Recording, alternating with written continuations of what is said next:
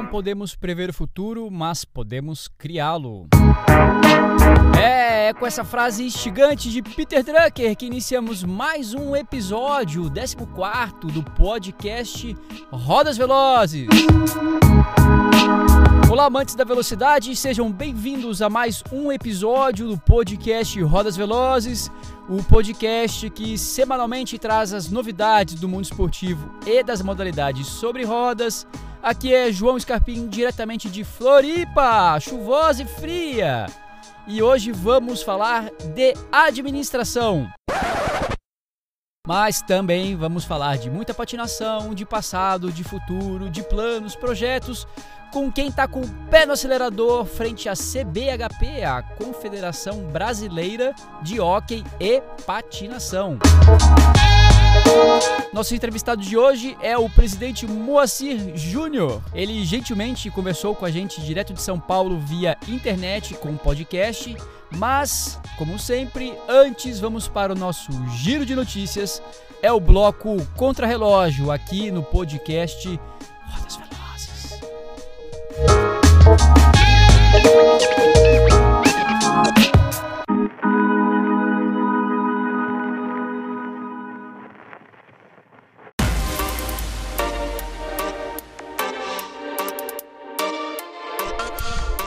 patinaçãodevelocidade.com.br.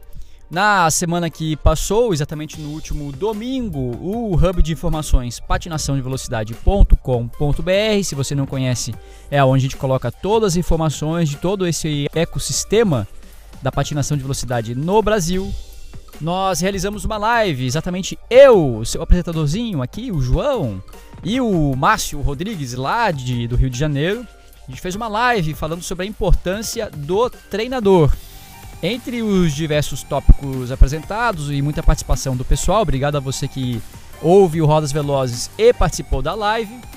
Traram aí questões sobre o conhecimento específico, a experiência, a tática de prova, enfim, diversos parâmetros, diversas informações de qual é a importância de um treinador na patinação de velocidade.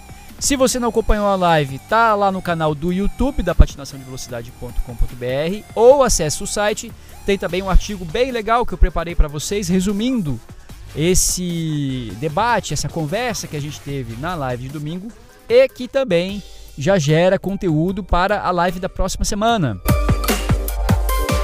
Nas conversas com o Márcio, eu venho debatendo de como que a gente pode estruturar essa live para responder, para trazer informações para quem patina, para quem não patina. Então, todo domingo vai ter uma live nova comigo ou com outras pessoas. A gente vai estar sempre intercalando. Afinal de contas, o hub de informações não tem dono. Somos todos proprietários, é uma sociedade e a gente precisa de gente para trabalhar nesse site. Então, se você está interessado, entre em contato lá através do site. Tem muita coisa para ser feita. World Skate. Na semana que passou, exatamente na quarta-feira, dia 24 de junho, na mesma hora que o episódio do 13º do podcast Roda Velozes entrava no ar, a World Skate divulgou a sua decisão de postergação dos eventos mundiais devido à pandemia do Covid-19. Para você que ainda patina sem máscara, a pandemia tá pegando. No mesmo dia, a CBHP, Confederação Brasileira de Hóquei e Patinação, enviou um comunicado oficial para todas as federações e comissões técnicas sobre a decisão do órgão. Segundo a World Skate, a pandemia está afetando todos os eventos mundiais sobre rodas em todo o mundo, o que levou o Conselho Executivo a decidir pelo adiamento dos campeonatos mundiais de freestyle, artístico, patinação de velocidade em linha e hóquei em linha, todos que seriam realizados em 2020. Esses serão realizados em 2021 nos mesmos países que estavam programados para 2020, sendo na China o freestyle inline, no Paraguai a patinação artística e a Colômbia para a patinação em linha e hóquei em linha. O Conselho Executivo decidiu mudar também os campeonatos continentais, o que pra gente é conhecido como Pan-Americano, de 2020 para 2021 nos mesmos países anfitriões. É claro que o adiamento de todos esses eventos teve um efeito indireto no World Skate Games, que deveria ocorrer em 2021 em Buenos Aires, Vicente Lopes e San Juan.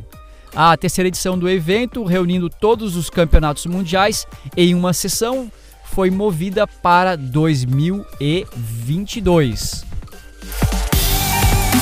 Calendário atualizado, pelo menos até o presente momento. Com a decisão da World Skate, os eventos do calendário nacional e internacional sofreram alterações significativas e, de forma preliminar, ficam assim.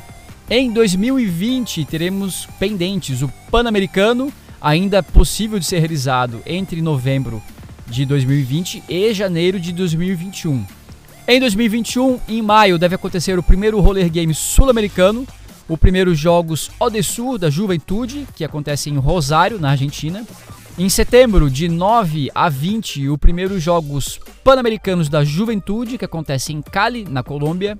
Em outubro, o Mundial de Patinação Artística, em Assunção, no Paraguai. Em novembro ou dezembro, os Mundiais de Patinação de Velocidade e Hóquei em Linha, previsto para acontecer em Cartagena, na Colômbia. Em 2022, os Jogos Odesur em Assunção, no Paraguai, com data a confirmar. Entre outubro e novembro, o World Skate Games na Argentina. E 2023, os Jogos Pan-Americanos de Santiago, no Chile, também com datas a confirmar.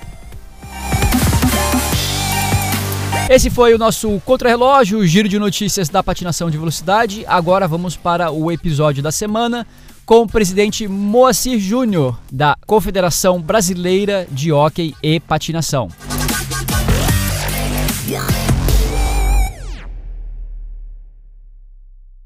O nosso podcast nasceu com essa história da pandemia, né? Tudo que aconteceu, todo mundo ficou parado e o pessoal começou a ter ideias do que fazer. E aí, de repente, no Brasil surgiu um monte de coisa. Todo mundo virou blogueiro, editor de vídeo, fazendo treino em casa. O que está acontecendo com as outras modalidades? A gente vê isso também na artística, no hóquei, o pessoal está tentando se virar aí com treino. Qual que é a percepção da CBHP com esse estágio que a gente está com as pandemias? Exatamente isso que você falou, João, porque no primeiro momento foi tudo assim, meio que sem saber o que fazer, quanto tempo vai durar, aquilo tudo, né? E aí, depois todo mundo foi caindo na real que a coisa era mais complicada. Então, surgiu isso, como você falou, todo mundo, né? É no mundo inteiro mesmo. Surgiu essas situações de treinamento por vídeo, sugestão de treinamento em casa, lives, reuniões virtuais, né? E a gente, obviamente que não podia ser diferente, os comitês técnicos estão organizando algumas atividades, né? Uns mais, outros menos, mas todos estão organizando. Eu já tive também reuniões tenho tido, né, com os diferentes comitês técnicos, porque a gente tem que se preparar para o retorno aos treinamentos. Ainda hoje eu estou trabalhando num documento longo que exatamente isso, recebi dos Estados Unidos, foi o protocolo de retorno do hóquei no gelo nos Estados Unidos, né? Ah, que legal. É legal, que o pessoal do hóquei tradicional de lá adaptou e que eu vou tentar adaptar. Já estou traduzindo e adaptando a nossa realidade aqui. Eu fui autorizado lá pelos americanos, mas na verdade são só recomendações para o retorno aos treinamentos, tá? Sim. Porque quando a gente puder retornar aos eventos nacionais, aí nós vamos ter que fazer um protocolo específico para cada disciplina, porque são diferentes, né? Sim. A velocidade é completamente distinta de um jogo de hóquei, por exemplo, você sabe disso. Correto. Então, patinação artística igual, é o único evento grande que está suspenso ainda, né? Nós estamos remarcando, agora vamos fazer a primeira semana de setembro em Joinville, se nada alterar muito daqui para lá, né? A premissa é que a gente possa dar pelo menos 45 dias para todos para voltar aos treinamentos. Eu acho que eu coloquei isso, não tenho certeza. Eu coloquei isso num dos 5 comunicados que nós já emitimos esse ano, né, João? Sim. É interessante ver essa atuação da Confederação, porque é o nosso norteador, né? Não só para os atletas e treinadores, mas também organizadores de eventos, que é muito diverso, né? Quando a gente organiza uma prova de rua, uma corrida, você está num ambiente aberto, você tem essa possibilidade de não criar aglomeração, mas quando vai para uma arena, onde você tem as competições, como um jogo de hóquei ou um evento da patinação artística, já fica mais difícil, né? A lotação tem que ser 50%, alguns municípios são 30%, aí pode prejudicar alguém, pode influenciar alguma outra coisa, mas a gente vai ter que se adaptar com isso, não vai ter muito o que fazer, né? O que está surgindo nessa... Bom, agora é orientação de treinamento, mas já começou alguma discussão a respeito dos eventos? Não, sim, porque o primeiro evento que já está remarcado é o Campeonato Brasileiro de Patinação Artística, que é o maior deles, envolve cerca de 600 atletas, para você ter uma ideia. Certo. E só o afluxo de familiares já dá um público diário ali de 1.000 pessoas. Então, nós estamos considerando, junto com a Prefeitura de Joinville, de fazer o evento sem público. Tá? Caramba! Sem público. Forçar bem na parte da internet, caprichar no fornecedor. Na transmissão, o fornecedor é muito competente, ele fez o Sul-Americano ano passado, enfim, um sucesso tremendo, mas o protocolo vai ter que ser por aí. João, coisas do tipo assim, inimagináveis. Os atletas chegarem fardados na pista, tá? Competir e voltar para o hotel ou para casa para lavar a roupa em casa, não trocar de roupa no vestiário do ginásio ou da pista, entendeu? Caramba! Por exemplo, a patinação artística, que tem as coreografias, a maquiagem, a roupa, é tudo de acordo com a coreografia da dança, da apresentação. Sim. Os atletas vão ter que chegar maquiados já no ginásio, entendeu? O cabelo feitinho. Normalmente, como é que fica? Enquanto está lá uns grupos se apresentando, as mães e cabeleireiros estão na arquibancada ou em alguma sala do ginásio, depende do tipo de ginásio, fazendo a maquiagem e o cabelo, entendeu? Faz até parte do protocolo, né? Isso é aquele aquecimento psicológico ali, fica aquela última conversa. Exatamente. João, é um novo normal. Quantas vezes nós já ouvimos essa frase? Vai ser o novo. É complicado isso, entendeu? Então a gente tem, e tudo é novo, ou seja, a gente vai ter que fazer esse primeiro evento com muito cuidado, de higienização, obviamente, né? A premiação vai ser tipo virtual no telão, e depois cada um recebe a sua medalha do comitê técnico, entendeu? Cada atleta tem uma foto, aparece lá o pódio no telão, e depois o comitê entrega pessoalmente as medalhas para o técnico, para o atleta, o que tiver mais à mão ali. Então a gente está pensando em várias coisas, né? Mas estamos esperando chegar um pouco mais perto para anunciar esse protocolo. Porque vai dentro, por exemplo, do protocolo para Sertãozinho no patinódromo. É distinto, a gente conhece a estrutura lá, é uma série de coisas. Sertãozinho tem uma vantagem grande, né? Os hotéis são todos perto ali, né? Sim. Então, isso já vai facilitar um pouco. Mas você sabe que eu tenho conversado bastante no comitê executivo da Sul-Americana e da Pan-Americana. Da Sul-Americana são 4 países, mas são países importantes. Colômbia, não precisa falar nada, é o presidente. Claro. Argentina, não precisa falar nada. Brasil e Uruguai.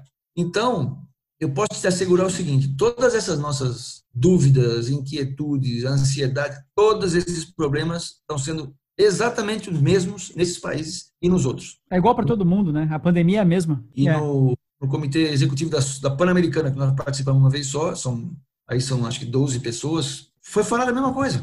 Porto Rico, República Dominicana ou Brasil são as mesmas realidades. É complicado, viu, João? É um momento difícil que nós estamos passando realmente. Assim, as recomendações das autoridades são as mesmas, né? Evitar aglomeração, incentivar o distanciamento, o uso de máscara, álcool gel.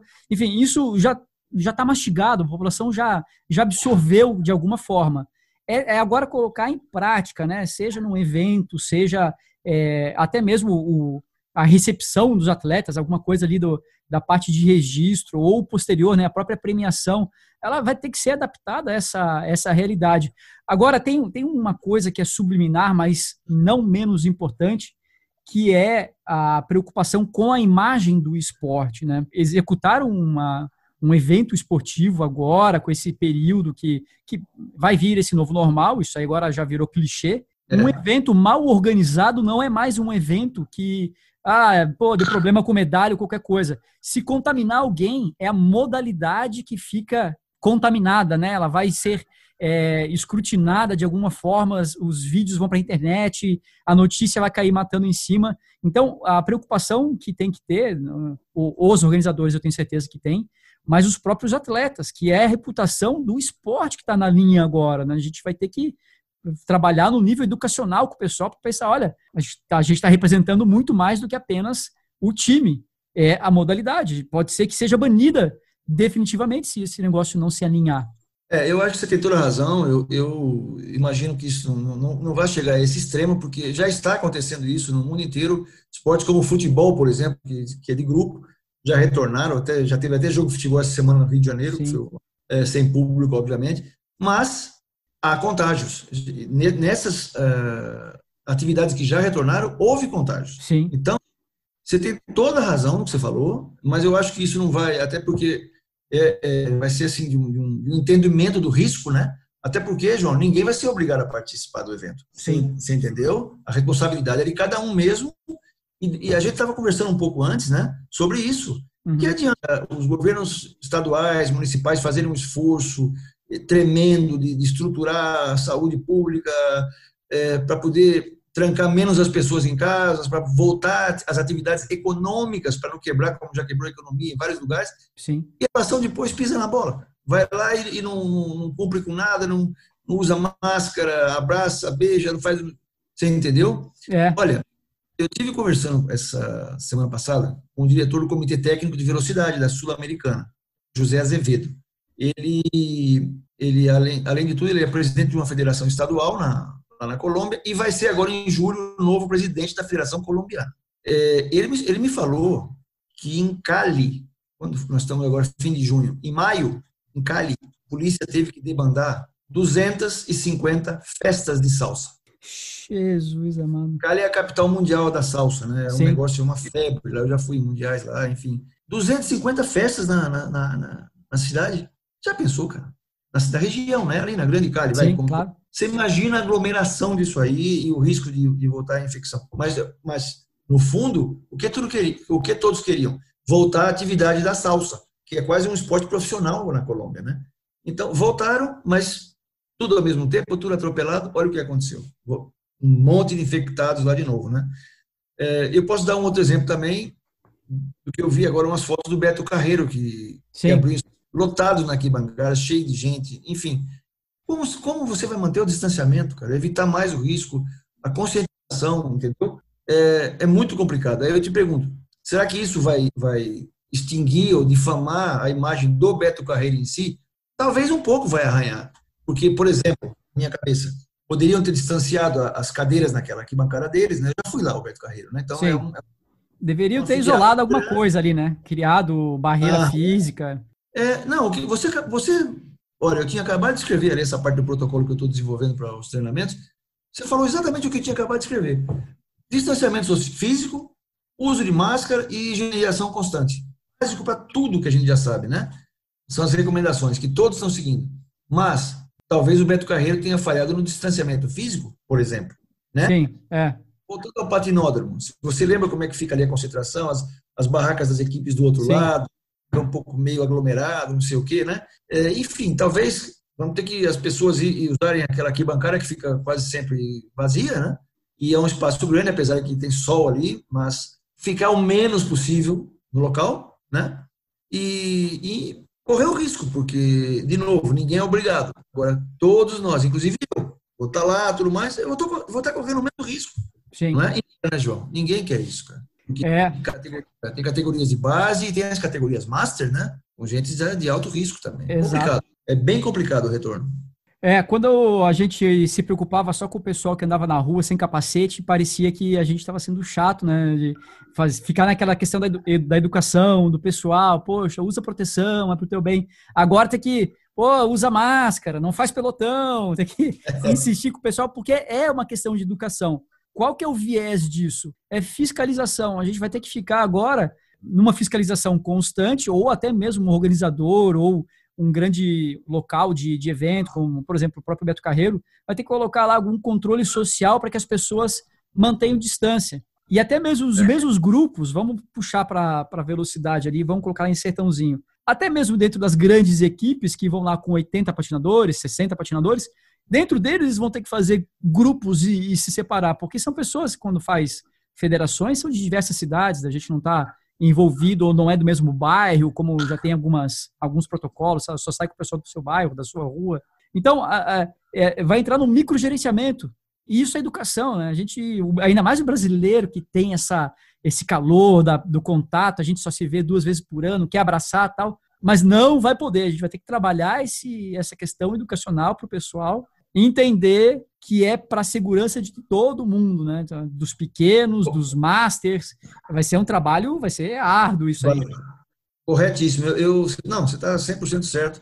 Eu tive o ano passado no nascimento do meu segundo neto, em Coral Gables. É uma cidade perto de Miami, nos Estados Unidos, onde minha filha mora. E lá os bairros as casas não têm muro, né? São bairros, só casas, muitas árvores, casas amplas, não sei o quê.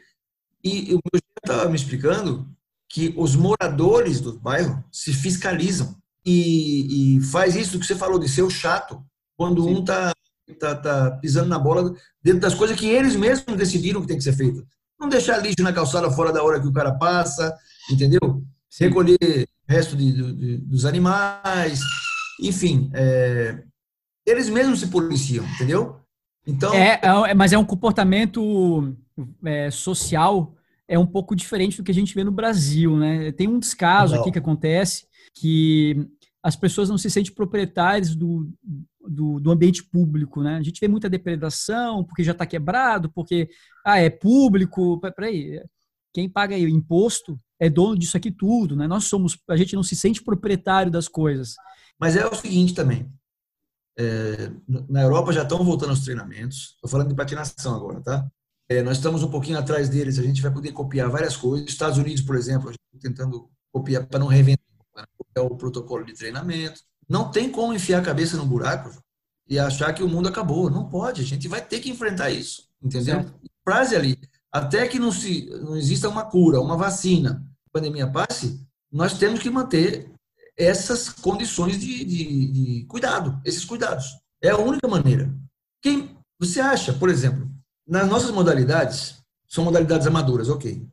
Mas a maioria dos técnicos tem atletas e também recebem, em todas as modalidades estou falando, tá? Eles também recebem dinheiro e muitos vivem disso, né? Sim. No Brasil, mas fora do Brasil é comum, ok. 90 dias já em casa. Quanto tempo mais as pessoas vão aguentar? Eu estou falando agora da parte econômica também. Sim, com certeza. Não é? Óbvio, tem o medo dos atletas, o medo dos pais dos atletas de base, os mais jovens, né? Tem a parte financeira, que já está deteriorada para os pais dos atletas. Mas a gente não vai retomar mais? Enquanto não tiver a vacina, e a vacina seja vacina em massa, tá? Porque uma coisa é dizer, a vacina ficou pronta em dezembro desse ano. Mas até que isso seja distribuído para vacinar o mundo... Tem um delay. Tem um delay aí. E aí? Então...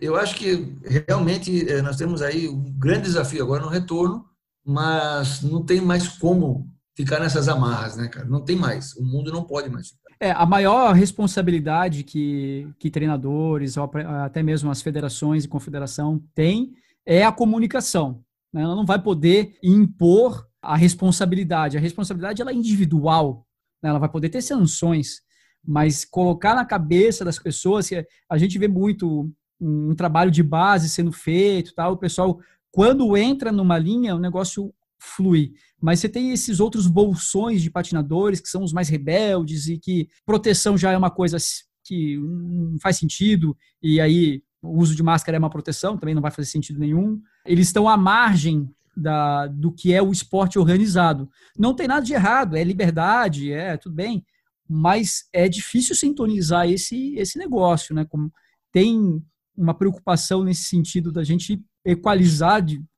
para que não fique manchada a imagem, porque tem esse fator econômico, não tem como o pessoal também ficar achando que tá tudo bem, vou ficar em casa fazendo diário da quarentena, uma hora vai bater no bolso, esse negócio não tem como ser para sempre, né? Presidente, vamos trocar de marcha. Falar do presente é bom, mas falar do passado é melhor ainda. World Roller Games 2019, que tempo bom, hein? Quem imaginava, né? Quem imaginava que a gente ia ter tantas boas recordações para começar e que a gente não sabe quando é que vai ser assim de novo, né? Que loucura! As últimas 2 semanas, a gente entrevistou 2 medalhistas de ouro lá no World Roller Games. Um foi do Downhill Inline, que foi o Diego Posada, que é o colombiano, que arrepiou na última descida dele lá e, medalha de ouro. E o outro Foi uma surpresa esse cara aí, durou impressionante. 6 segundos de uma descida para outra, uma coisa incrível. E o outro Impressionante. é um brasileiro aqui de Curitiba, o Alexandre Serri Machado, no Luge, campeão no World Roller Games, e um outro brasileiro no terceiro lugar. Então a gente tem um polo ali em Curitiba de downhilleiro de Luge, e que eles tiveram ali todas as circunstâncias que foram favoráveis para ele para fazer o esporte evoluir, tanto em desenvolvimento de equipamento quanto desenvolvimento técnico. E estão se dando super bem, virou uma referência mundial. Na sua avaliação, como é que foi a realização em si do campeonato, né, do World Roller Games, que é uma estrutura quase olímpica, uma coisa assim inimaginável, a quantidade de esforço e trabalho para fazer aquilo acontecer, e os resultados do Brasil nas modalidades dos patins e patinete também, né, que faz parte da confederação. Olha, são coisas diferentes. Você tem toda a razão. A ideia dos Roller Games sempre foi as Olimpíadas dos esportes sobre patins, né? E pouco antes, os primeiros Roller Games seriam em Barcelona 2018. E aí teve aqueles problemas lá de políticos na separatistas, Catalunha, né? Sim. Separatismo, uma série de coisas, e mudou o governo da Catalunha, e a governadora que assumiu, ela simplesmente chamou a Federação Espanhola e falou: não vamos fazer isso. No mas, aqui no mas. Exatamente, no mas. E aí, bom, a coisa foi indo. Nanjing salvou a pátria. Literalmente, a China falou: a gente faz. E aí foi feito no ano seguinte, 2017. Era 2016, 2017, Nanjing. Aí já sabia que houve muitas críticas por Nanjing, tá, João? Muitas críticas. E é realmente um local diferente, enfim, governo diferente, uma série de coisas. Os eventos não tinham público, nenhum evento tinha público. Foi muito complicado. Mas foi feito. E a promessa da Federação Espanhola era que Barcelona seria diferente. Ele sempre falou isso.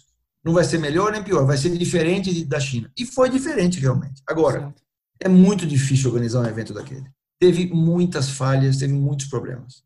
Eu fazia parte de um grupo, né, do comitê organizador local, com os presidentes de federações que estavam lá. Eram 80, quase 90 federações nacionais, né? E era um massacre. Eu tinha até pena, porque eu sou amigo pessoal do presidente da Federação Espanhola e mais amigo ainda, pessoal, do presidente da Federação Catalã, entendeu? Que era o cara que estava organizando o evento. E eles não mereciam aquilo, porque eu sei o que é. Mas era coisa absurda. Por exemplo, você participou. Se você estivesse no hotel da organização, estava lá no lobby do hotel um chart com os horários do transporte para quem estava lá. Eles sabiam exatamente quem estava naquele hotel, de que modalidade, quando iam treinar, quando iam competir, e fizeram um sistema de transporte interno para todo mundo que participou. Você já imaginou só organizar essa parte de dificuldade que é? Só que Barcelona é uma cidade grande, tem trânsito, e tinha muitas subsedes ao redor de Barcelona. Olha, João, em um dia só, o Brasil, aí já entrando no tema do Brasil, nós tínhamos mais de 90 pessoas em Barcelona, da delegação do Brasil. É uma delegação grande, importante. Sim. Em um dia que eu fiz um recorrido, inclusive tive que ir ao aeroporto buscar uma pessoa que chegou, tive que, enfim, em outras modalidades, em um dia eu andei em 6 cidades da Catalunha. 6. Barcelona era só uma delas. Reunião, assembleia, não sei o quê, aeroporto, jogo de hóquei, ginásio de patinação artística, você entendeu? Em um dia. Agora, é muito complexo. Então, se o ônibus atrasava assim 10 minutos, cara, começava o bombardeio no grupo. Eu tive que pôr até no mudo ali, porque era um massacre, entendeu? Alguém pode me falar? E aí tinha cara da Lituânia, tinha cara da Eslovênia, tinha australiano, que uns arranhavam no inglês, os outros, você entendeu? O meu amigo lá de Angola escrevia em português. Olha, rapaz, eu vou te contar um negócio. Deve ser complicadíssimo. Bom, quando você olha nesses quase 90 países que participaram, a colocação final e ver o Brasil em 11º, na frente da Argentina, na frente de... Bom, nós só ficamos atrás de Colômbia, porque perdeu o primeiro lugar por uma medalha no último dia, né, para a patinação artística da Itália, e dos Estados Unidos, entendeu? Eles ganharam mais medalhas de ouro do que nós. Nas Américas, o senhor disse. Nas Américas, Sim, depois todos sim. os outros países, inclusive a Argentina não ganhou nenhuma medalha de ouro. Sim. Uma. E disputou 3 finais do hóquei e não ganhou nenhuma. Você entendeu? E nós ganhamos uma medalha de ouro, como você sabe, na Argentina, na dança júnior, a primeira patinadora feminina a ganhar uma medalha de ouro pelo Brasil, e essas medalhas do skate, né? Então, somam para os esportes sobre patins, né? As duas federações que existem. É um êxito absoluto. Você teve na Assembleia em março, João. Você imagina o nosso comportamento, voltando um pouquinho atrás, como seria o nosso comportamento naquela Assembleia, em função de tudo que nós falamos aqui agora, do distanciamento social, de não cumprimentar, não ia almoçar depois. Você lembra disso? Acabamos de falar. Nem caberia ali. Se tivesse que dar 1,5 metro entre uma pessoa e outra, não caberia todo mundo na sala. Você vai se lembrar que na Assembleia eu falei que nós, na patinação artística, ficamos com 12 atletas entre os top 10 do mundo, né? Isso, tivemos uma campeã mundial e um vice-campeão, que já era o campeão dos Roller Games anteriores. Então, a participação do Brasil é um sucesso estrondoso, cara. Você sabe todas as dificuldades, você sabe a tua própria dificuldade para ter chegado lá, como é que é, entendeu? Nós não somos nem melhor nem pior que ninguém. A grande maioria das 90 federações que estiveram lá tem as mesmas dificuldades que nós, entendeu? Isso é fato, a gente sabe disso. O modelo de gestão das federações, das confederações, né? O fato vamos tirar o skate, que hoje o skate está olímpico e aí tem verbas e tudo mais. E algumas nações têm mais tendências a apoiar o hóquei ou a artística, vamos tentar equilibrar isso aí. Mas o fato dos esportes sobre rodas não ser olímpico, né? Então, o modelo de gestão, ele tem que dançar conforme a música. Como é que isso é administrado no Brasil? Quais são essas... Isso é um grande entrave quando é comparado com, por exemplo, a Confederação no Gelo, que você tem todas as modalidades olímpicas do gelo praticamente estão aqui, num país tropical, que vão fazer bem ou mal, mas vão fazer, tem resultados. Então tem toda uma série de desafios. Como que, para quem não conhece, né, como é que a Confederação lida com esses desafios para fazer um esporte se desenvolver, ou todas as modalidades, para ser capaz de chegar e se ter um 10ª colocação no World Roller Games, que é um feito extraordinário para quem não tem verbas olímpicas como outros esportes. Como que isso que modelo de gestão que é aplicado aqui no Brasil? É o mesmo modelo que as federações estaduais usam, João. Os eventos são autofinanciáveis, entendeu? Para a gente gerir os próprios eventos e a entidade. E conta com a participação dos patrocinadores, dos atletas e patrocinadores que alguns atletas top têm, entendeu? E assim vai. Desde a época que eu jogava, era assim, né? Eu, inclusive, uma vez tinha sido nomeado técnico da seleção brasileira para um campeonato mundial de hóquei na Alemanha. 2 semanas depois, o presidente conversou comigo e falou: olha, fulano de tal equipe, de tal cidade, vereador lá, né? Um técnico de uma equipe, foi jogador também na minha época. Ele conseguiu a verba para levar a seleção para o mundial, a verba municipal. Sim. Eu lamento, mas você vai ter que abrir mão de seu técnico esse ano, você vai ter mais chance. Eu vou ter que nomear o técnico, porque ele conseguiu dinheiro para levar a seleção brasileira. Isso aconteceu comigo, então para responder o que você falou, né? Na verdade, por exemplo, o walk inline, todos se cotizam, pagam tudo, inclusive os treinamentos seletivos, né? Eles trazem um técnico dos Estados Unidos, esse técnico é pago pelos atletas, todo o período técnico aqui é pago pelos atletas. Os atletas que forem selecionados em definitivo para ir, pagam as suas passagens, dividem as estadias do técnico lá e pagam a sua hospedagem e alimentação também. Nos eventos internacionais, o que a CBB faz é pagar as taxas de cada modalidade, né? Porque, por exemplo, para a velocidade participar, tem uma taxa e além das taxas individuais que os atletas pagam, né? Sim. Então, você tem que pagar a taxa de cada modalidade e os atletas pagam as suas taxas de participação. Então, isso, é muito difícil, João. Agora, a propósito disso, veja como é esdrúxula essa lei da repartição do dinheiro da Lei Agnello Piva no Brasil. Sim. Nós, depois dos Jogos Pan-Americanos de Lima, montamos um grupo que vinha conversando já há algum tempo, na verdade, desde Toronto, nos Jogos de 2015, esse grupo vinha conversando. Em Lima, nós dissemos, basta. vamos fazer uma proposta para o COB para que ajude as nossas entidades. Não é justo. Aí, conversamos bastante. Em dezembro, fomos todos para o Prêmio Brasil Olímpico no Rio de Janeiro. E aí, além de tudo que a gente já vinha conversando, eu falei, espera um pouquinho. Tem as confederações olímpicas e as vinculadas, que são todas as demais, que não recebem nada do COB. Mas tem as confederações pan-americanas, que somos nós. E, para nossa surpresa, de todas as vinculadas que tem, só 5 são pan-americanas. 5. Apenas um percentual da Lei Agnello-Piva é repassado para as confederações. O grosso fica para o COB, para a manutenção da entidade também. Certo. E outras empresas. Então, com a saída do NUSMA, o presidente anterior, lá em Lima, eles acenaram com essa possibilidade de nos ouvir. Nós montamos um projeto, íamos logo depois da nossa assembleia, aqui em março, e aí veio a pandemia, né? E aí puxa um freio de mão nervoso. Não podemos sair de casa, ninguém. O presidente do COB mora em Alagoas, acho que é Alagoas, enfim. O vice-presidente mora em Brasília, está todo mundo em casa. O CEO, que é o Rogério Sampaio, o judoca, é de Santos. Mas eles... Não tem como. Não tem. Aí, as confederações formataram esse projeto, são 5. Eu vou te falar quais são. Patinação, wakeboard e esqui, que é uma só, squash, boliche, fisiculturismo, tá? Mas, infelizmente, já caiu dos próximos Jogos do Chile.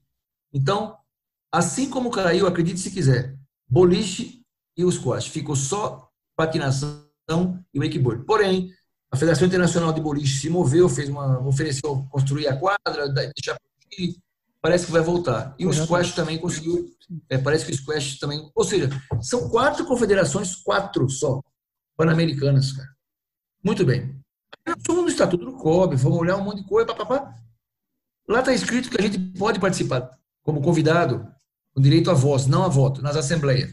E, vírgula, desde que convidado pelo presidente. Depois da criação já da Secretaria do Esporte, agora que não é mais ministério, já está escrito que o COB tem que repartir verba, um percentual tal, lá, 20%, não sei o que está escrito na lei, para as entidades vinculadas, para pagamento das despesas administrativas da entidade. Ora, só com isso aí já resolve um problemão na nossa gestão. Por quê? Porque a gente vai poder voltar dinheiro para as próprias modalidades dos eventos. Você sabe, participou da nossa reunião de velocidade do ano passado. Hoje, a velocidade ainda é deficitária, não é verdade? Você lembra disso? Os eventos não se pagam. Então, não tem como retornar nada, até porque já não é deficitário. Mas a patinação artística pode ter um retorno de volta. Até o próprio hockey, por incrível que pareça, que como é esporte de grupo, quando faz os campeonatos... Dá volume. Tem um retorno entre a equação de despesa e receita é favorável, ao contrário do que houve na velocidade. Tudo bem. Então, nós fizemos essa apresentação, foi super bem vista pelo COB, eles gostaram demais. Então, isso pode ser uma mudança radical para a partir do ano que vem, entendeu? Com certeza. Em função da tua pergunta. Mas a gente está fazendo esse trabalho desde 2015. Não começa ontem, né? Não é uma coisa que, tirei agora da cabeça. E aí, nessa reunião, a gente também batia e soprava, eu sempre falei, olha, essa do COB não tem nada a ver com essa situação que nós estamos aqui conversando e propondo. Então, foi muito cordial a reunião e muito profissional também. O COB falou, olha, enfim, ele falou, olha, nós agora vamos levar isso para o presidente. Aí eles agradeceram demais ter conhecimento de tudo isso, né, e olhar sobre outro prisma, até porque é o único país que as confederações não olímpicas não têm subsídio do Comitê Olímpico e do governo. Cara, sabe o que os argentinos têm que fazer? Uma planilha de Excel. Sim. No fim do ano, projetando as despesas do ano que vem. E passa para o Comitê Olímpico Argentino. Funciona assim. E não só no Equador, na Colômbia, claro, uns mais que outros. Aí na Colômbia, por exemplo, a velocidade já tem muito mais benefícios, né, pelos resultados. Agora, é o que nós colocamos. Como é que você quer que a gente tenha resultado com essa situação? Se a gente não tem como investir na modalidade. Não é a modalidade é quase que financiada pelos atletas. É complicadíssimo isso aí. Então, ficou isso agora. Olha, talvez a resposta, porque nós fizemos um planejamento quadrienal, que esse ano já está totalmente prejudicado, com valores para cada evento de cada delegação, entendeu? Nos mundiais e pan-americanos e sul-americanos oficiais, de seleções, né? E ele falou, olha, talvez o que a gente vai dar de resposta para vocês agora não atenda, ou seja, ele não disse assim, ó, não tem verba, não é nada disso, entendeu? Não, falou, talvez isso que a gente pediu, a gente não consiga, nesse primeiro momento, né? Mas começa uma construção. Mas já começou. Inclusive é o seguinte, toda a nossa proposta, no nosso projeto, nós não queremos dinheiro do COB. Nós queremos que ele execute as despesas dos eventos. Certo. Não sei se você entendeu. Está aqui a seleção, a delegação, está aqui o hotel que eles vão ficar, o valor da alimentação na cidade é esse, papapá. O COB compra as passagens, reserva o hotel, paga o hotel e dá um cartão de débito para cada atleta para as despesas de alimentação. No valor previsto de diária que ele já tem lá. Claro, para eliminar a questão de confiança, né? Porque, bom, vamos resolver como? Olha, executa, eu preciso que isso aqui seja resolvido. É a vida dos atletas, é a vida do esporte que tem que ser feita. Não passa dinheiro. Executa isso aqui que já é um grande auxílio. Nós insistimos nesse approach para mostrar que a gente não está de olho em dinheiro, até porque hoje eu sou presidente, o boliche hoje é amanhã a gente não sabe se o cara vai estar quem e criar um problema e todo mundo afunda no mesmo barco, entendeu? A gente sabe que o COB está acostumado a fazer isso. Para a preparação para o Pan-Americano de Lima, o COB ajudou a CBHP, tanto na artística como na velocidade. O Gabriel foi treinar na Colômbia, entendeu? O COB com passagem, executava, dava o dinheiro da alimentação, a despesa e tudo mais. Eles já estão acostumados a fazer isso. Eles têm gente, tem um departamento para fazer isso, entendeu? Não vai mudar nada, assim, nenhum trabalho a mais para eles. É só alocar uma parte da verba, né?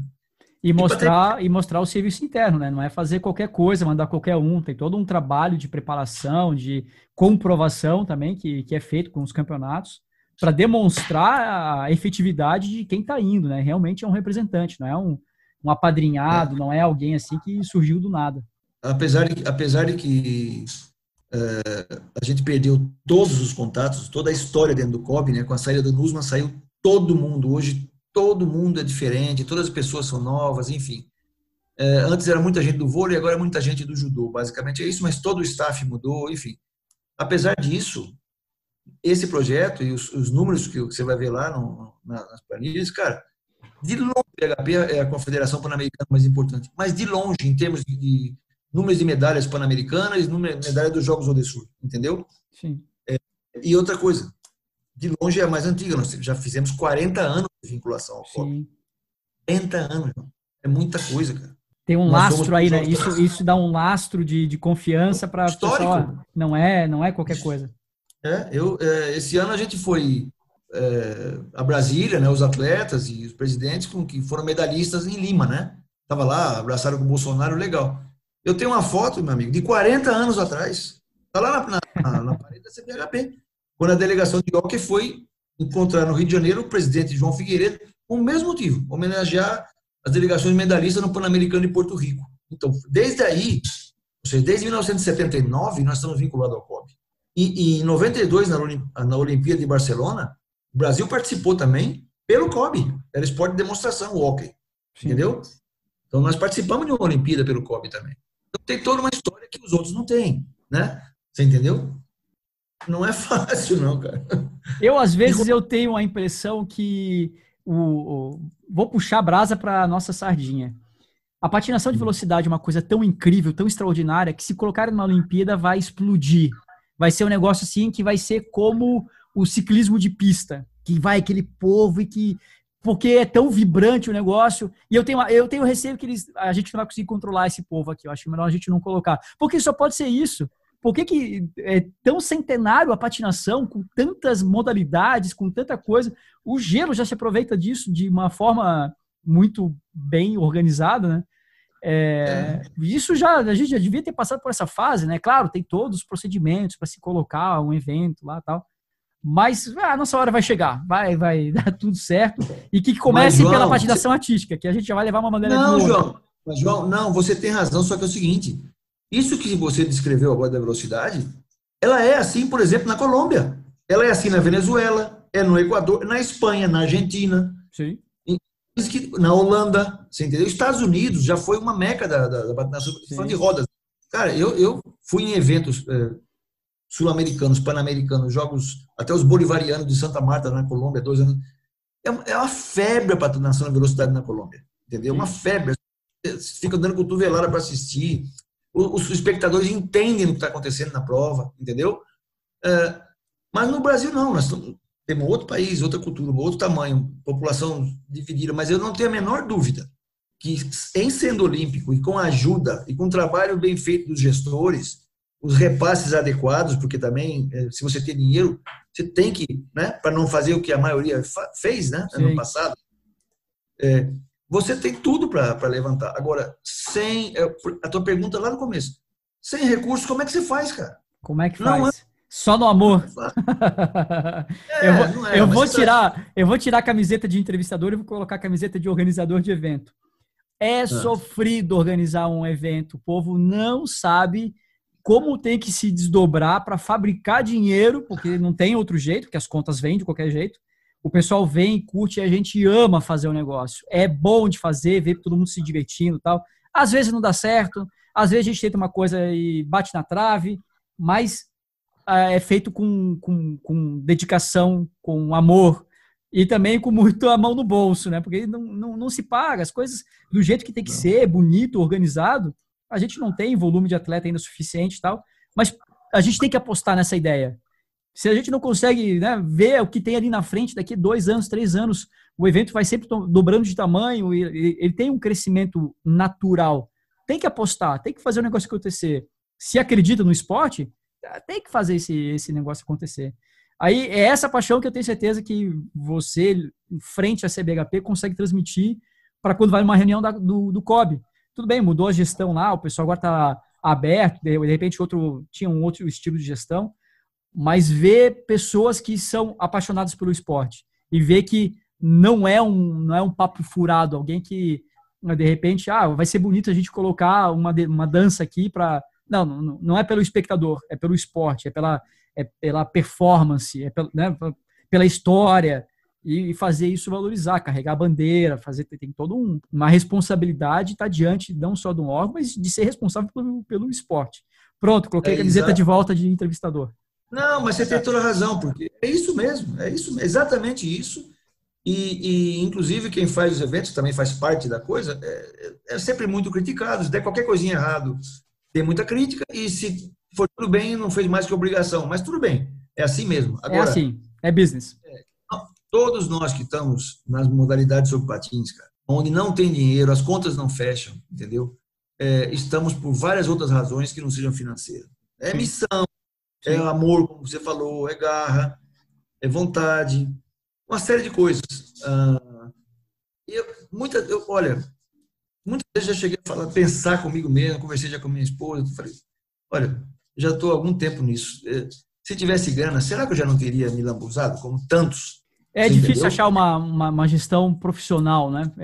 A gente está falando de esporte, mas não tem mais amadorismo na gestão de uma entidade esportiva, né? Você tem que controlar como uma empresa mesmo, porque exatamente. O buraco é mais embaixo. Presidente, a gente tem mais uns minutinhos ainda. Eu queria que você falasse do futuro. Vamos falar que alguém apertou o botão agora e acabou o vírus. O que tem para a gente no futuro, em termos de tanto as competições agora que estão vindo, as organizações, a própria gestão da CBHP, o que tem na pauta da confederação? Bom, em relação ao futuro, o que nós estamos fazendo, João? Acompanhando, né, o tempo inteiro o desenvolvimento da pandemia nos estados onde a gente tem federação, filiado, conversando com as pessoas, conversando com os comitês técnicos, conversando com as confederações internacionais. Falei com o presidente da World Skate também faz 2 semanas, pessoalmente, conversamos bastante. A linha é o seguinte: nós temos todos os países, né? Isso é a linha da World Skate, que tentar retomar os calendários nacionais. Nesse sentido, eu assumi um compromisso com o presidente da World Skate e com os comitês técnicos nossos, que eu vou ser a última pessoa a fechar a porta e apagar a luz e dizer 2020 não existiu. Não passa pela minha cabeça isso. Eu tenho que trabalhar no sentido de recuperar de alguma forma esse ano. Então, nós já emitimos 5 comunicados, né, nesse sentido. O último, nós estendemos o calendário 2020 até 30 de março de 2021. Qual é a ideia? A ideia é que a gente não sabe quando as escolas vão retomar, se vai haver aulas presenciais, se vai ter férias de escola, férias de fim de ano, carnaval. Tudo isso a gente acha que não vai acontecer nos próximos meses, né? Ou seja, o carnaval do ano que vem é praticamente impossível que ocorra, enfim. Com isso, quando a gente agora voltar aos treinamentos, que espera que em julho, agosto, algumas cidades até já voltaram no Brasil, né? Sim. Ainda ontem, creio, a Cíndia me comentou que lá em Brasília eles já estão começando a patinar ao ar livre, né? Sim. Treinar. Então, em compensação, Porto Alegre voltou atrás para fechar, Florianópolis também agora vai restringir. Sim. Esse vai e vem, ele vai ocorrer. A gente não mais algumas vezes, né? Não tem jeito. Vai. São as pequenas novas ondas, aquele assunto dos contágios, muita gente ao mesmo tempo, no shopping, não sei aonde, vai acontecer. Tá. Então, ganhando 3 meses, né? Entrando em 3 meses do ano que vem, que são quando normalmente estava todo mundo de férias nos anos anteriores, né? Férias de começo de ano, retomar, patinar ali depois do carnaval, para patinar no nacional em abril, em maio, sei lá o quê. Enfim, nós temos que invadir o ano que vem para ganhar tempo para recuperar os calendários, que são várias modalidades, não esqueça isso, né? Então a gente tem que dar espaço para todo mundo. Então eu assumi esse compromisso com o presidente da World Skate e com os comitês técnicos. E a Confederação Sul-Americana deliberou no mesmo sentido. Nós enviamos um comunicado também recente, até depois da brasileira, recomendando que todos os países façam o mesmo, né? Porque nessas conversas que a gente tem tido, há um consenso que os treinamentos vão começar em julho e agosto. Treinamentos, né? Sim. Depois voltar às pistas, e aí volta tudo que nós já falamos, com protocolos e uma série de coisas de conscientização, enfim, os eventos. Tá, muito bem. Então, isso em relação ao que nos interessa primordialmente, que são os eventos nacionais, ou seja, o calendário nacional, né? Porque a gente depende de que as federações e as equipes, cada estado, voltem a treinar, senão não tem evento. E se a gente não puder dar o mesmo tempo para todo mundo treinar, também não é justo que a gente faça o evento. Tá certo. Então, é uma equação danada.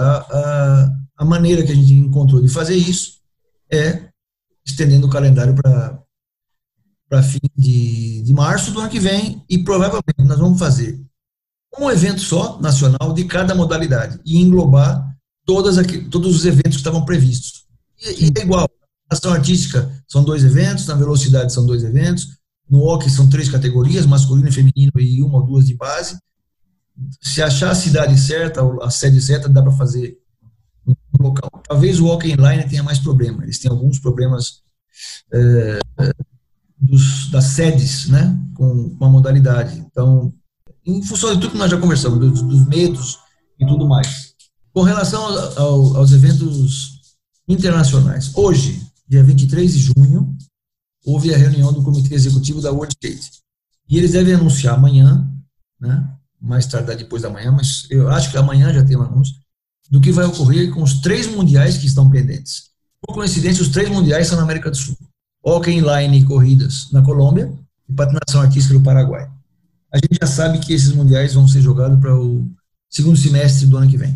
Sim. Os 3. Aí você fala, mas pera, e os Roller Games da Argentina? Vão ser em outubro/novembro de 2021. Então isso já está definido também.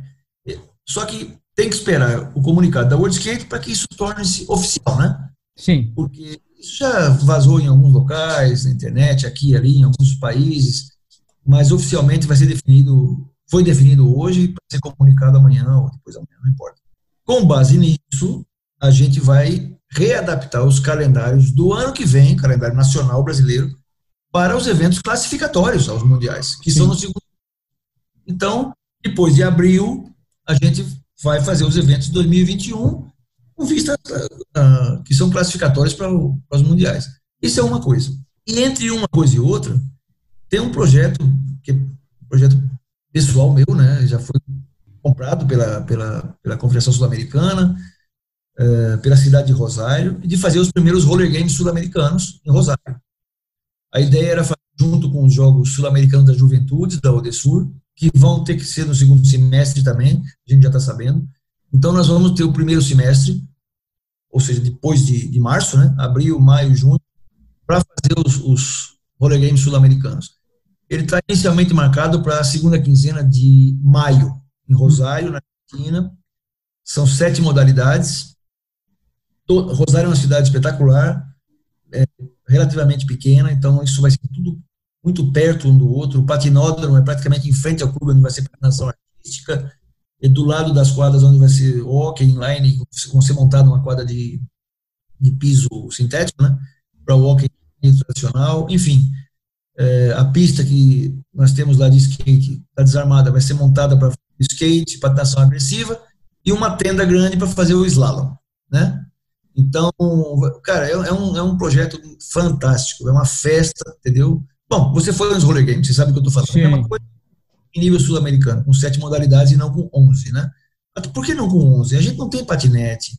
O alpino, o downhill depende de montanha. Rosário é uma cidade de beira-rio, né? Sim. Ela plana tantos, assim, de poucas montanhas. Então, mas com 7 modalidades já é uma coisa incrível. Então, você imagina para todo mundo que assiste, que vai ver, que pode... E outra coisa, sem cobrar entrada, entendeu? Acesso ao público livre, você poder ver a velocidade, depois atravessa a rua, ver a artística, tem jogos de hockey, skate. É muito legal, é um projeto legal. E eu espero que a pandemia não nos force a adiar esse campeonato também, né? E é como eu tenho falado, se em maio do ano que vem as coisas não tiverem resolvidas, Pô, João, desculpa, cara. Né? Aí, é muito tempo, né? Mas também em janeiro ninguém sabia que ia dar essa confusão toda, né? Exatamente. Mas a gente tem que, você concorda? A gente tem que trabalhar Claro. com objetivo. Para você ter uma ideia, esses Roller Games sul-americanos, eu ia viajar para a Argentina no dia 22 de março, passagem comprada pela Gol. No dia 24 e 25 eu estaria em Rosário, dia 23 e 24 eu estaria em Rosário, para sentar com todos os comitês técnicos que já estão formados. O comitê organizador local já está formado, entendeu? Já tem papelaria, ou seja, documentos com logotipo, já tem o vídeo de lançamento do evento, e eu ia voltar de lá. Aí, na volta, eu ia ter uma reunião com o pessoal da World Skate em Buenos Aires, que eles estariam lá para falar sobre os Roller Games, toda a comitiva da World Skate. Eu já tinha feito isso em dezembro do ano passado, quando eu tive lá uma reunião com eles. Já tinha apresentado a ideia dos Roller Games sul-americanos, eles gostaram muito. Enfim, uma semana antes de eu embarcar, a Argentina fechou as fronteiras e eu tive que cancelar a passagem. Até hoje. Sim. Foi dia 20. Ontem fez março, abril, maio, 3 meses, né? Exato. E aí o que acontece? Na minha volta, a gente ia lançar o evento. Claro. Mais de um ano. A gente ia lançar o evento em abril, 1 ano e 1 mês antes do evento. E aí, dias depois, aconteceu o que aconteceu no mundo inteiro com a pandemia e o resto já é história. Então, é com isso que nós estamos trabalhando agora. Eu acho que tem um objetivo aí suficiente para motivar as pessoas a voltarem, entendeu? O próprio presidente da World Skate recomendou, não deixem as pessoas esquecer dos patins, dos skates. Se vocês simplesmente baixarem os braços, desistirem, esperar para ver o que vai acontecer, isso fala dos patinadores mais jovens, obviamente, né? Sim, claro. Tem muitos atletas no mundo inteiro por causa disso. Eles não vão mais querer ir para treinar, para as pistas, vão procurar outras atividades. Vocês têm que retomar os calendários nacionais primeiro e mostrar que há objetivos maiores depois, para que ninguém desista. E é o que nós estamos fazendo, João. Como eu te falei, eu vou ser o último a desistir, cara. Sob o risco de dar um blackout, né? Se desistir, dar um blackout de atleta, bye. Não vai ter mais nada, não tem evento, não tem nada que puxa de volta. Vai ter uns master maluco aí que vão querer fazer as coisas, mas tirando isso aí, e a base? Esse pessoal a gente tem que dar muita atenção, né? Motivar para continuar treinando. E baseado nisso, a gente já sabia dos propósitos para o ano que vem, né? Toda essa engrenagem, as coisas são muito concatenadas, né? Exatamente. A organização nacional com a sul-americana, com o World Skate. Então, é um trabalho, tem que ser par e passo, tem que ter essa sincronia. Interessante ver que, apesar dos percalços, a gente vem acompanhando também todos os comunicados da CBHP. Para quem não conhece o site da CBHP, é cbhp.com.br. Está tudo publicado lá, inclusive os últimos andamentos aí das postergações, já pensando nos Jogos Sul-Americanos, já pensando nos Jogos Nacionais. Então, assim, pessoal, continuar treinando, porque vai ser pauleira 2021. Quem tiver preparado vai se dar bem. Quem não fez corpo mole na pandemia em casa, né? Quem ficou só comendo pãozinho e tal, vai enfrentar uma casca grossa. Você sabe, João, que outro fator de motivação também eu deixei escapar, mas tem a ver, porque também vai ser anunciado agora nos próximos dias. Nós temos também 3 campeonatos pan-americanos suspensos nesse ano no Sul-América, né? O de corridas que seria em dezembro na Colônia, em agosto agora em Guayaquil, olha que loucura, em Guayaquil, no Equador, loucura porque você sabe o que aconteceu lá, né? Sim. Absorveu o serviço funerário, público de saúde, enfim. E em novembro tem um campeonato sul-americano de seleções de hóquei que seria classificatório para os Roller Games. Bom, como os Roller Games vão ser em 2022, esse campeonato de hóquei pan-americano pode ser em 2021, tem que ser no fim do ano, tudo bem. Sim. Mas e o pan-americano de artístico e de velocidade? Tá batendo na porta já. Então, só que o certo seria simplesmente cancelá-lo, como tantos eventos foram cancelados. O Wimbledon foi cancelado, certo? Mas tem uma outra coisa pegando aí. O ano que vem tem os primeiros Jogos Pan-Americanos da Juventude em Cali. Sim. Eu me lembro que eu cheguei a conversar com você pessoalmente sobre isso, de preparar né? Lembra os atletas? Como é que... Uhum. Ok, nós conversamos pessoalmente sobre isso uma vez. E os jogos até hoje estão marcados. Vão ser na Colômbia, já está marcada a data, e é sub-23, João. Isso é uma boa notícia também, é sub-23. Ora, só que tem um problema. São jogos pan-americanos. Jogos pan-americanos têm que passar primeiro por um evento classificatório da Confederação Pan-Americana.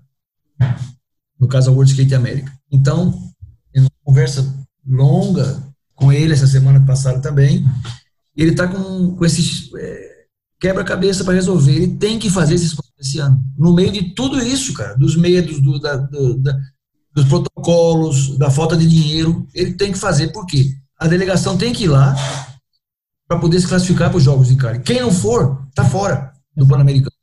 O COB não pode inscrever, entendeu? É a regra. É a regra, exatamente. Então, ou seja, essa informação sobre esses Pan-Americanos talvez fique um pouco suspensa.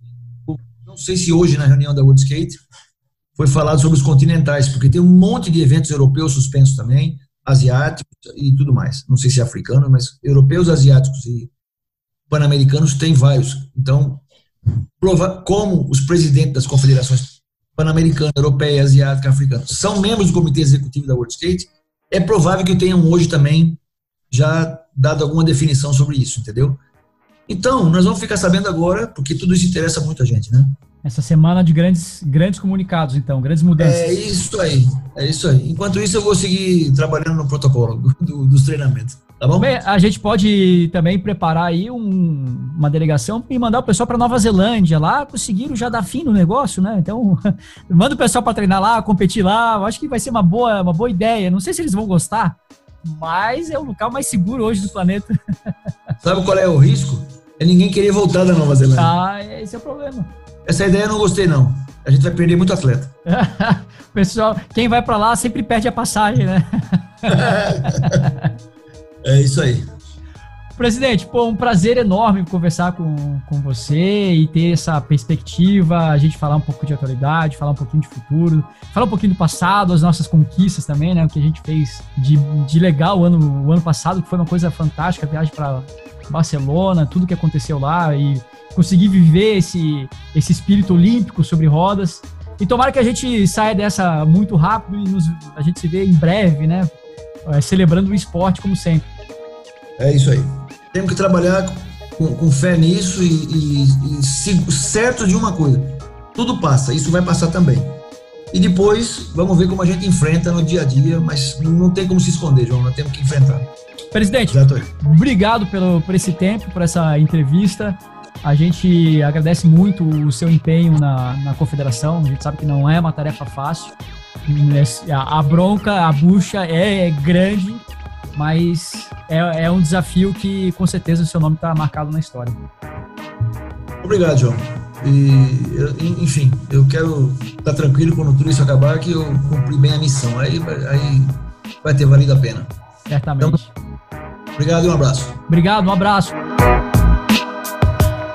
Sprint final desse episódio, coisa mais linda, mais um episódio, 14º do Rodas Velozes. Não deixe de se inscrever no nosso canal no Spotify, no Deezer, no Google ou na sua plataforma de áudio favorita. Apoie o podcast Rodas Velozes. Estamos também no YouTube, no Facebook, no Instagram, sempre com o perfil @RodasVelozes. Eu sou @ScarpinLine e essa é a linha de chegada do @RodasVelozes, mas você já sabe, toda quarta-feira tem um episódio novo desse fantástico mundo da patinação e dos esportes sobre rodas. Até a próxima, tchau!